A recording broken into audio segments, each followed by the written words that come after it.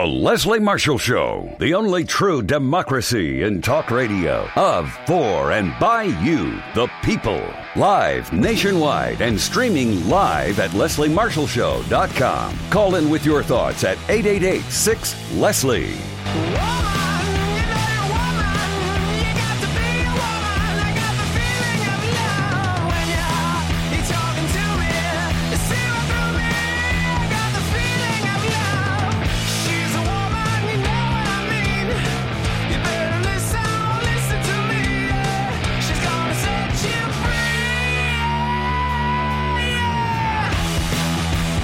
Here to set you free on this Friday. Happy Friday. I'm Leslie Marshall. Welcome back. Only true democracy in talk radio of, for, and by you, the people.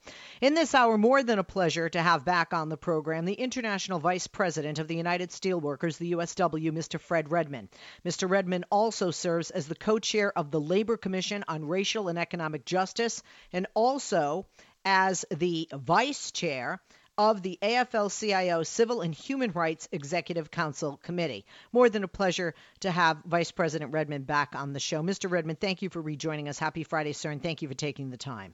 Thank you, Leslie. Glad to be with you. Always good to have you back.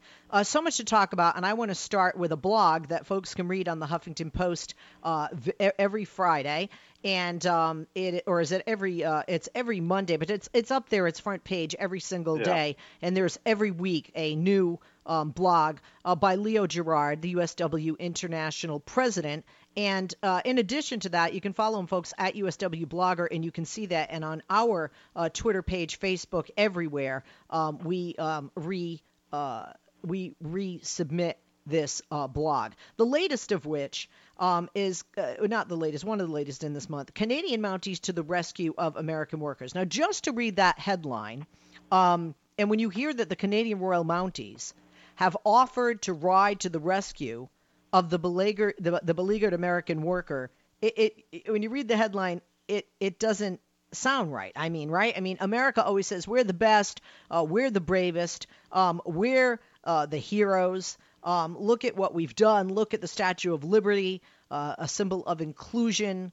You know, everybody, you know, come here. The masses, come here. Those who are weary, come here. And that lamp that lights the way, and lights the way for those who need help, the homeless, the refugees, the distressed. America is often, you know, looked at as a comforter and somebody who protects the underdog, somebody who champions the little guy.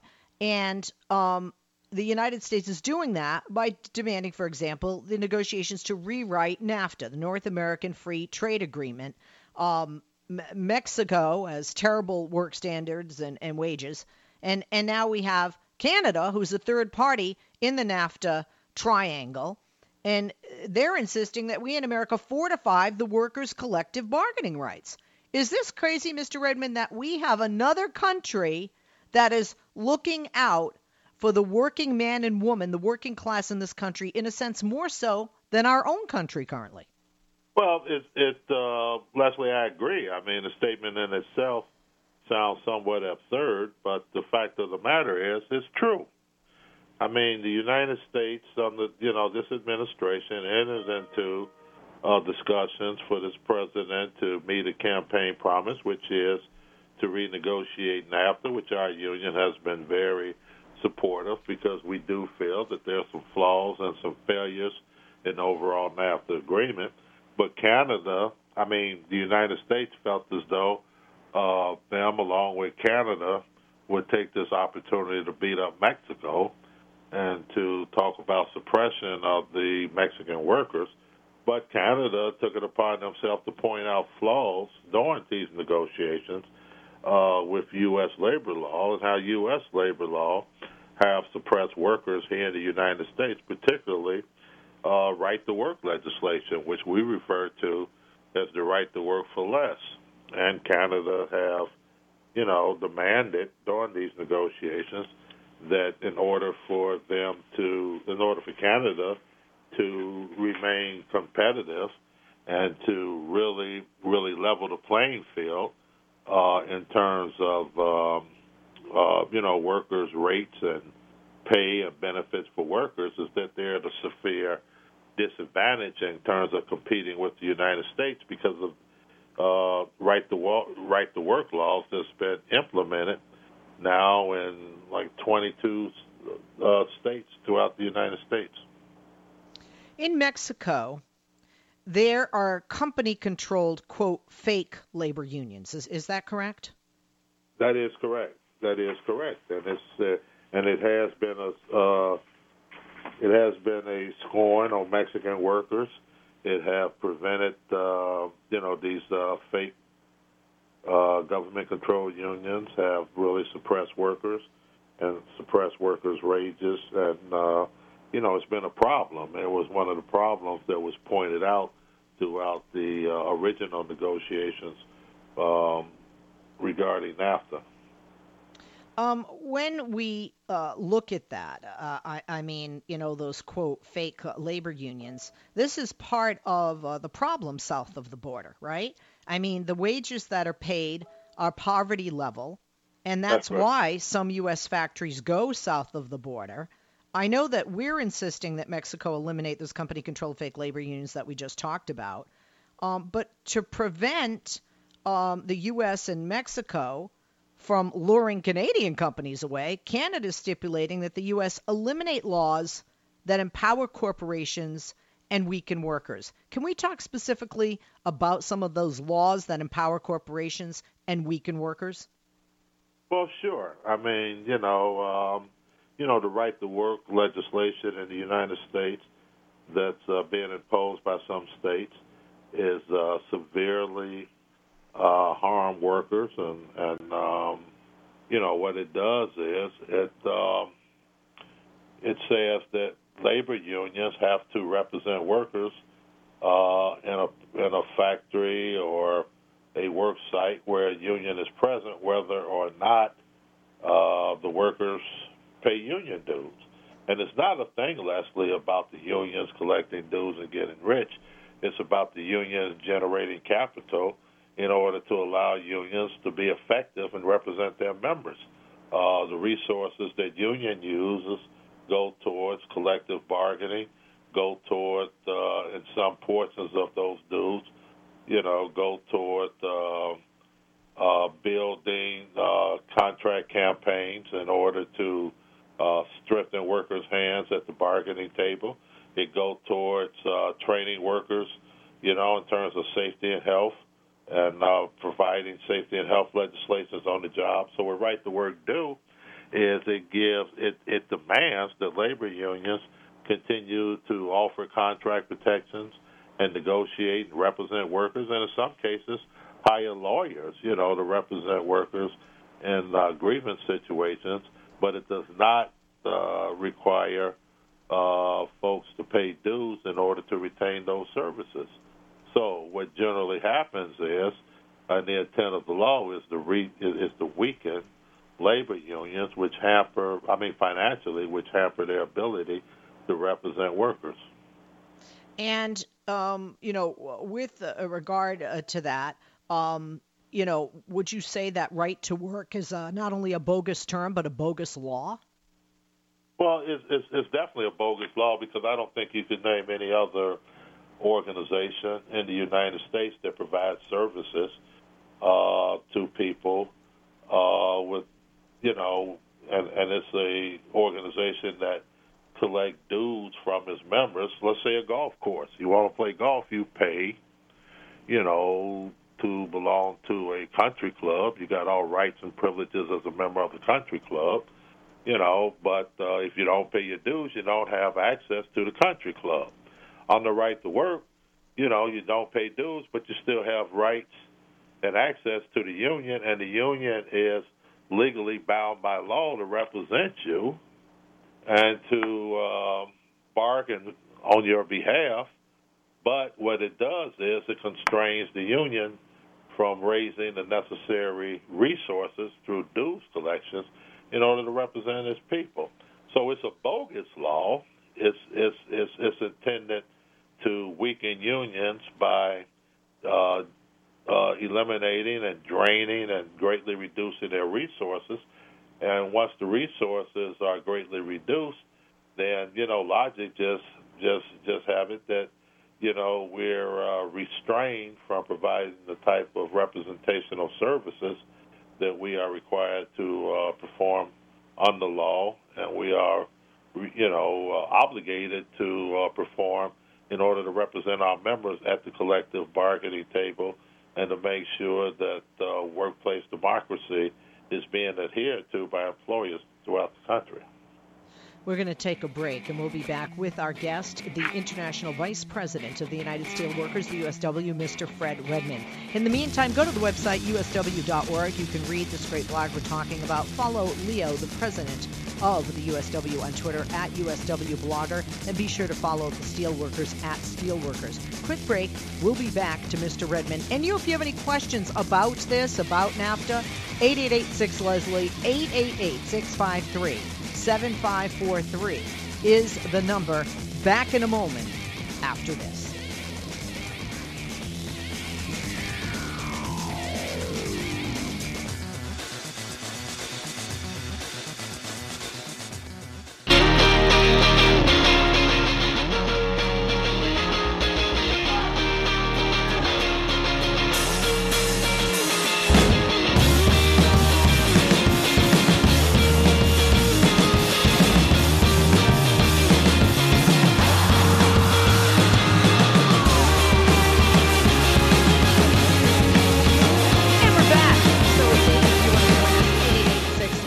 Co-chair of the Labor Commission on Racial and Economic Justice, Vice Chair of the AFL-CIO Civil and Human Rights Executive Council Committee, and International Vice President of the United Steelworkers, the USW, Mr. Fred Redmond joins us. We are talking NAFTA, but we are talking specifics with a neighbor to the north who we have had a great relationship with. I do fear if that relationship will be tested with our current administration, very different than that of the administration north in Canada of Justin Trudeau, who certainly leans more left as Canada does, being more of a socialist nation. Canadian negotiators are demanding that the U.S. roll back so-called right-to-work laws as part of the renegotiation of the North American Free Trade Agreement. And that request is part of a push by Ottawa to get not just the United States, but to get Mexico as well to adopt higher labor standards under the deal. Now, Mr. Redmond, there are some that may just, tune in and may say, shouldn't unions like the USW, let's just be clear. What is the USW's opinion of NAFTA? Because if we ship jobs overseas, that obviously hurts American workers. And that certainly hurts American union workers and American unions. So first of all, what is the USW's position on NAFTA? Is this something we need to go away, or is it really impossible because we, along with our neighbors here, Mexico and Canada, are so entrenched in this? Well, we think, we've been against NAFTA, the current structure of NAFTA, since the inception of NAFTA. We challenged the Clinton administration when NAFTA was first negotiated. We warned the Clinton administration on what it would do, in terms to United States manufacturing, how, Mexico set up these government-controlled unions and lure U.S. employers to Mexico, where the government sanctioned under the pretext of these fake unions. They sanction low wages, and, U.S. companies have flocked south of the border, in order, and as a result, thousands, hundreds of thousands of American workers have lost their jobs. So we've been against NAFTA on the pretext that, it did not level the playing field for the American workers, with a particularly focus on Mexico. And then when we look at issues like border adjustment tax, where we see lack of a border adjustment tax, where we see U.S. manufacturers, particularly in the auto parts industry, going over to Mexico, producing today not just auto parts, but autos, but assembling automobiles, for cheap labor, and then bringing them across the border without paying tax and then selling them to the U.S. consumer at top rates, then, we think that the whole NAFTA agreement is flawed and it does a serious disadvantage to the American worker. So now this president campaign, and we support the whole premise is that NAFTA, need to be negotiated, and we need to uplift the low wages that majority U.S. corporations that have migrated to Mexico have exploited the Mexican workers under the sanction of the Mexican government. But now Canada have stepped up to the plate, and they pointed out flaws in the U.S. labor law that they claim have prevented them from being competitive when Canada, under their legislation in provinces throughout Canada encouraged unionization. And their theory is it takes unionization to counterbalance powerful corporations that exploit workers. And in some Canadian provinces, for example, corporations are prohibited from hiring replacement workers when workers strike. And striking workers are permitted to picket the companies that sell to and buy from the employer. Labor agreements in Canada must contain successorship rights, requiring a corporation that buys an employer to recognize the union and abide by its labor agreements. None of those things exist under U.S. labor law. Under U.S. labor law, corporations have the right to temporarily or permanently replace workers. Labor agreements are not protected under U.S. labor law. When a company comes in and acquires a company, it's up to the union to negotiate successorship rights. There's no enforcement by the government. And then, most of all, the Canadians have pointed out that they're at a labor disadvantage because right to work, legalizes companies and authorizes companies to impose the right of employees not to pay union dues, but the law requires unions to represent such employees. So the United States entered into this renegotiations with NAFTA, hoping to get assistance from Canada in order to bring up the labor standards in Mexico in order to make the landscape more competitive for the American worker, and we support that. Okay? But we think Canada bring up a legitimate argument in saying that the American labor laws, do not level the playing field for Canadian workers because of the deficiencies in the American labor laws, particularly the right to work legislation that's being passed in states around the country. Mexico is also campaigning to include its oil and gas sector in this deal, correct? Correct. And that would definitely, put the U.S. and Canada at a severe disadvantage because of, first of all, because of the lack of safety standards. Right. Mr. Redmond, can you hold that thought? I want you to say, second of all, when we come back regarding, Mexico's urging about oil and gas in that sector to be a part of the deal. We're going to take a break. That's our shortest segment in the hour. We'll be back with Mr. Fred Redmond, International Vice President of the United Steelworkers. Follow them on Twitter at Steelworkers. Follow Leo at USW Blogger. USW.org is the website.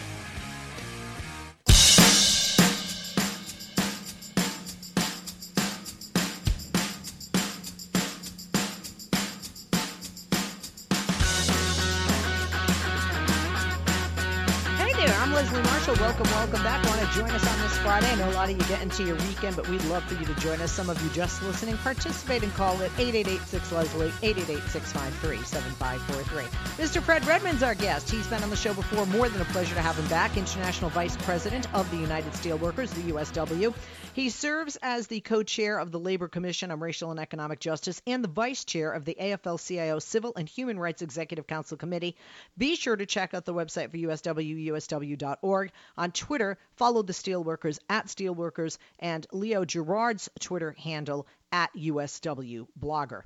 Thank you for holding, Mr. Redmond. First, I had to interrupt you. I apologize, and you were talking about we were talking about Mexico wanting their oil and gas sector to be a part, of any deal, like a requirement to be a part of any deal, and you had said in the first place, and please continue before I go on to more questions. Oh no problem, Leslie. No, I just want to mention the fact that the oil and gas sectors in the United States, they are regulated by the Occupational Safety and Health Act, OSHA. These are very, very dangerous jobs for workers. Regulation is necessary in these industries in order to ensure workers' safety. In Mexico's gas and oil sector is a very risky sector. Workers suffer the highest rate in Mexico that work in the oil and gas sectors than any other workers in Mexico in terms of severe work hazards. And, we think to include the oil and gas sectors from Mexico into the NAFTA agreement could bring down standards in the United States as the United States try to remain competitive in those two industries. I want to, there's so much to talk about with this, but the Canadian legislation encourages unionization. And the reason they do this is they feel that we must counterbalance powerful corporations. Now, I know you're going to agree with that. I agree with it 100%, but let's talk about this even further. In Canada, for example, because they're the ones saying this, 31.8% of their workers were represented by a union in 2005. That's up 0.3 percentage points from 2014. So it's really no surprise that our neighbors to the north, Canada, are looking for the United States to step up. Because let's talk about the encouragement of unionization as opposed to the demonization of unionization that we've heard by the right throughout the past year in the campaign, this president, and that rhetoric that comes out not only of his mouth but of Republicans' mouths. But there is a counterbalance needed for these powerful corporations. And quite frankly, one of the reasons Bernie Sanders did well, and even Donald Trump, is America was sick of corporations, running everything, including politics. So why, wouldn't more Americans, Republicans as well, be on board in favor of this counterbalance, which we clearly need and which unions can provide here, as we've seen not only here but in Canada? Well, it's Leslie, when we look at the level of unionism in the United States, if we go back to the 50s and the 60s, when they were equivalent to what Canada is today. When we look at those levels, when unionism in the United States were in the mid 30% range, then what we saw in this country was we saw, more Americans, being able to, live what we refer to as the American dream, middle class lifestyle. There was a counterbalance. I think that corporations, when we look at, let's say, from the mid-50s throughout the 1960s, we think that corporate CEOs made something like, I think it was something like 20 times more, than the workers who they had working for them. And now, the number is astronomically, we're talking, something like close to 1,000 times more, than the average worker. So, there was a counterbalance where you had a larger middle class, corporations that were still profitable. You had more people paying taxes. And as a result, you had much better school systems when it comes to the amount of capital, that was the amount of money that was used per child to educate children and educate our children in the public school systems. But when you look at that counterbalance, it started to slip in the United States as the rate of unionization went down and corporate profits went up. So, the whole theory of, trickle-down economics, we've tried it before. It didn't work. We went into a recession in the 80s as a result of Reaganomics. This whole trickle-down theory is that the more money that you give to the top wage earners in the United States, the top 10%, Is that as a result they will invest more money into companies, and that money as a result will trickle down, to the workers, and it just haven't worked. It just haven't worked. What we see is 10% of the wealthiest people in this country controlling something like 60% of the wealth.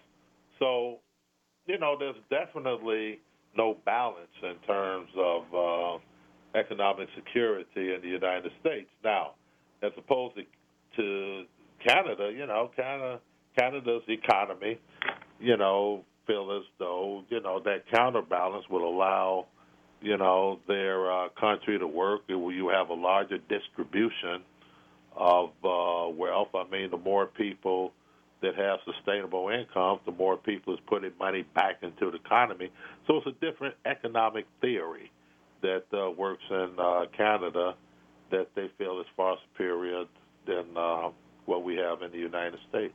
And we're inclined to agree, with them, particularly when you're talking about a country where, workers are provided with some sort of national health care form and, some sort of national health care system. And then you also don't have the high rates of tuition as we have in the United States. Have the numbers of unionized workers in the United States in comparison with Canada decreased over the years, Mr. Redmond? Absolutely. In the United States today, the unionization rates in the United States have declined to 10.7%. And the number of workers in union dropped by nearly 250,000 just from the previous year. So we're down to 10.7%, and that includes public and private sector workers. And with some of the legislation that's pending now, and we look at the case before the Supreme Court and Janus versus AFSCME, a big case that's going before the Supreme Court sometime next.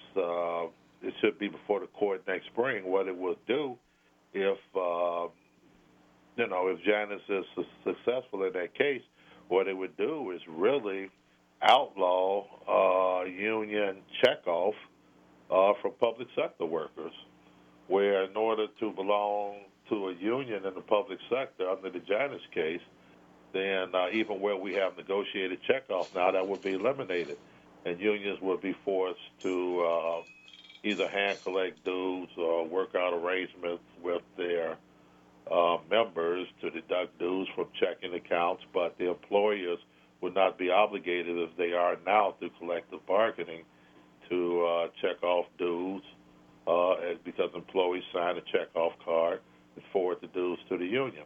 So it's laws like this that's intended to weaken unions' ability to generate the revenue that it takes in order for us to, negotiate contracts and to, represent workplace democracy and work rules and things that, make life better for our members. In Canada, I know the majority of those that are unionized workers are represented by national unions. Is the same true here in the United States? Yeah, the system is basically the same. I mean, in the United States, you have private sector unions today is the largest group of unionized workers. Public sector unions are the largest group of unionized workers, and that's how come we saw such vicious attacks in Wisconsin and Michigan against public sector workers, and the Janus versus Illinois case is going to continue to further erode that organizing base. And then when we look at private sector unions is down to around 7% of the overall workforce in this country. So the combination of the two have reduced the numbers overall to 10.7%. But, our structure in the United States is the same as Canada. We have international unions, and the international unions have local unions that deliver the representational services to the members on the shop floor on a day-to-day basis. And Canada's structure is the same way. And regarding the unions and those workers in Canada, I think it's 2/3 are, federal employees, if you will, for them. Are most of our union workers federal employees here? Yeah, yeah. The federal employees is what we consider public sector employees, but we have a large number. The majority of unionized public sector employees in the United States happen to be state, county, and municipal employees. Uh, organized labor represent employees on the state, on the municipal, and on the county levels. And then, when you look at on the federal level, people who work in Social Security and people that work in government agencies throughout the country is unionized. The state, county, municipal employees are the largest group combined, and then the federal employees, which makes up the numbers and what we refer to as the public sector unions. Let's also talk about how vital it is for all workers here in the United States to have strong union membership across the country. Right to work laws threaten that, right? And we even have studies that show when we have that union membership decline that we were just talking about, those numbers declining, the wages do for all Americans, not just union workers as well. And like I said, studies show this. This isn't just something, this isn't, some kind of political, headline or something to throw out in a campaign speech. So talk to us about how right to work laws, work to break down that strength of union membership. And also how when union membership declines, that affects wages for all Americans. Sure, and logic just tell you, Leslie, that if you have a servicing organization that provides services and members pay for those services, if the organization is required to continue to represent or provide services to its members, but the members have an option, or in some cases, under some legislations, are exempt, from paying dues, then, no matter how honorable or how committed the organization is, it just becomes a matter of logic that at some point, your ability to provide services are hampered because of your inability to have resources in order to provide the services. Now, in terms of collective bargaining, there's no mechanism in this country that have built the middle class more than collective bargaining. Collective bargaining is what built the middle class in this country with the steel mills, the stockyards, the auto plants, throughout this country that caused the great migration from the south to the north during the period after the Industrial Revolution that really built black middle class, that really brought poor whites from the south to the north and enabled them to earn a living, to buy a house, afford a car. After we went through the period where the big agro companies just dismantled the American farmer who was trying to scratch his living out of the soil. And what happens is, through collective bargaining, is we've been able to negotiate wages and benefits and to ensure that our members share some of the wealth that they help to create every day. Then, the rising tides have lifted all boats. So it just stands to reason that if an employer has a unionized plan and through collective bargaining, workers are making, a decent wage, let's say $25 an hour, okay, is that he are not going to be able to sustain that level of workers, not even as a non-union competitor is going to have to pay comparable workers in order to get the skilled workers when, even in a non-union facility. And then as far as white-collar management is concerned, as you lift up the workers' wages, then the managers' wages are also lifted up, are also risen. So, it's a ripple effect. As collective bargaining rise wages, then rising tides lift all boats, And that's the way the collective bargaining has functioned in this country over the years. Companies, I know of no companies that have been bankrupt for paying fair wages, okay? and providing fair benefits. It's about how much is enough. For corporate CEOs, how much is enough for their corporate bonuses, how much is enough for their stock portfolios. But the object of a sound economy is for workers to be able to share in the wealth that they help create. Henry Ford had it right. He said, I want to pay my workers enough money so that they could afford the cars that they built. And that's been the premise.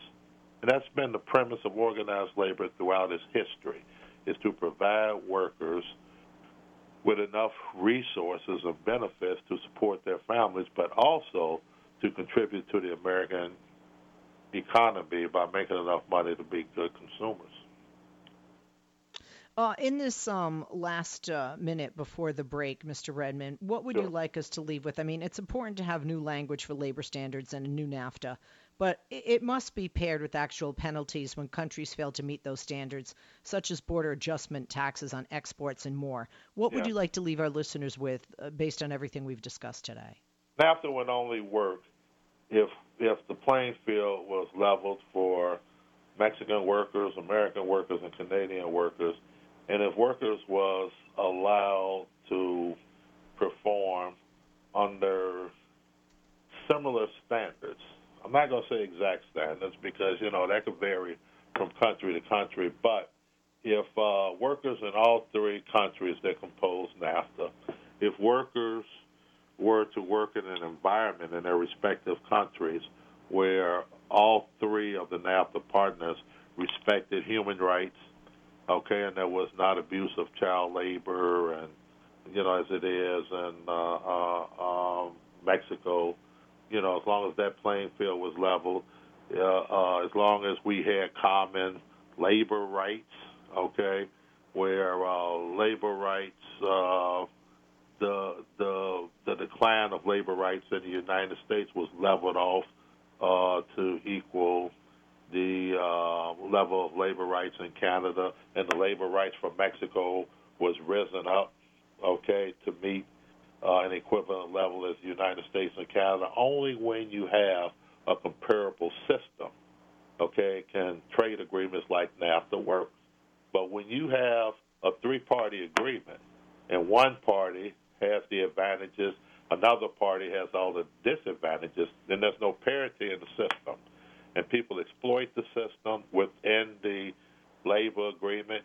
People will take advantage of one country over another. And that's when you get the disparities like we have gotten in NAFTA, where we see millions of jobs leave the U.S. and go to Mexico because the labor standards in Mexico have not been equivalent to the United States.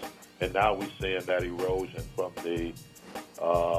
America to Canada. From Canada to America, where we see employers in Canada complaining about the disadvantages they have compared to American labor standards. Only when those standards are level can you have a good trade deal between both that countries.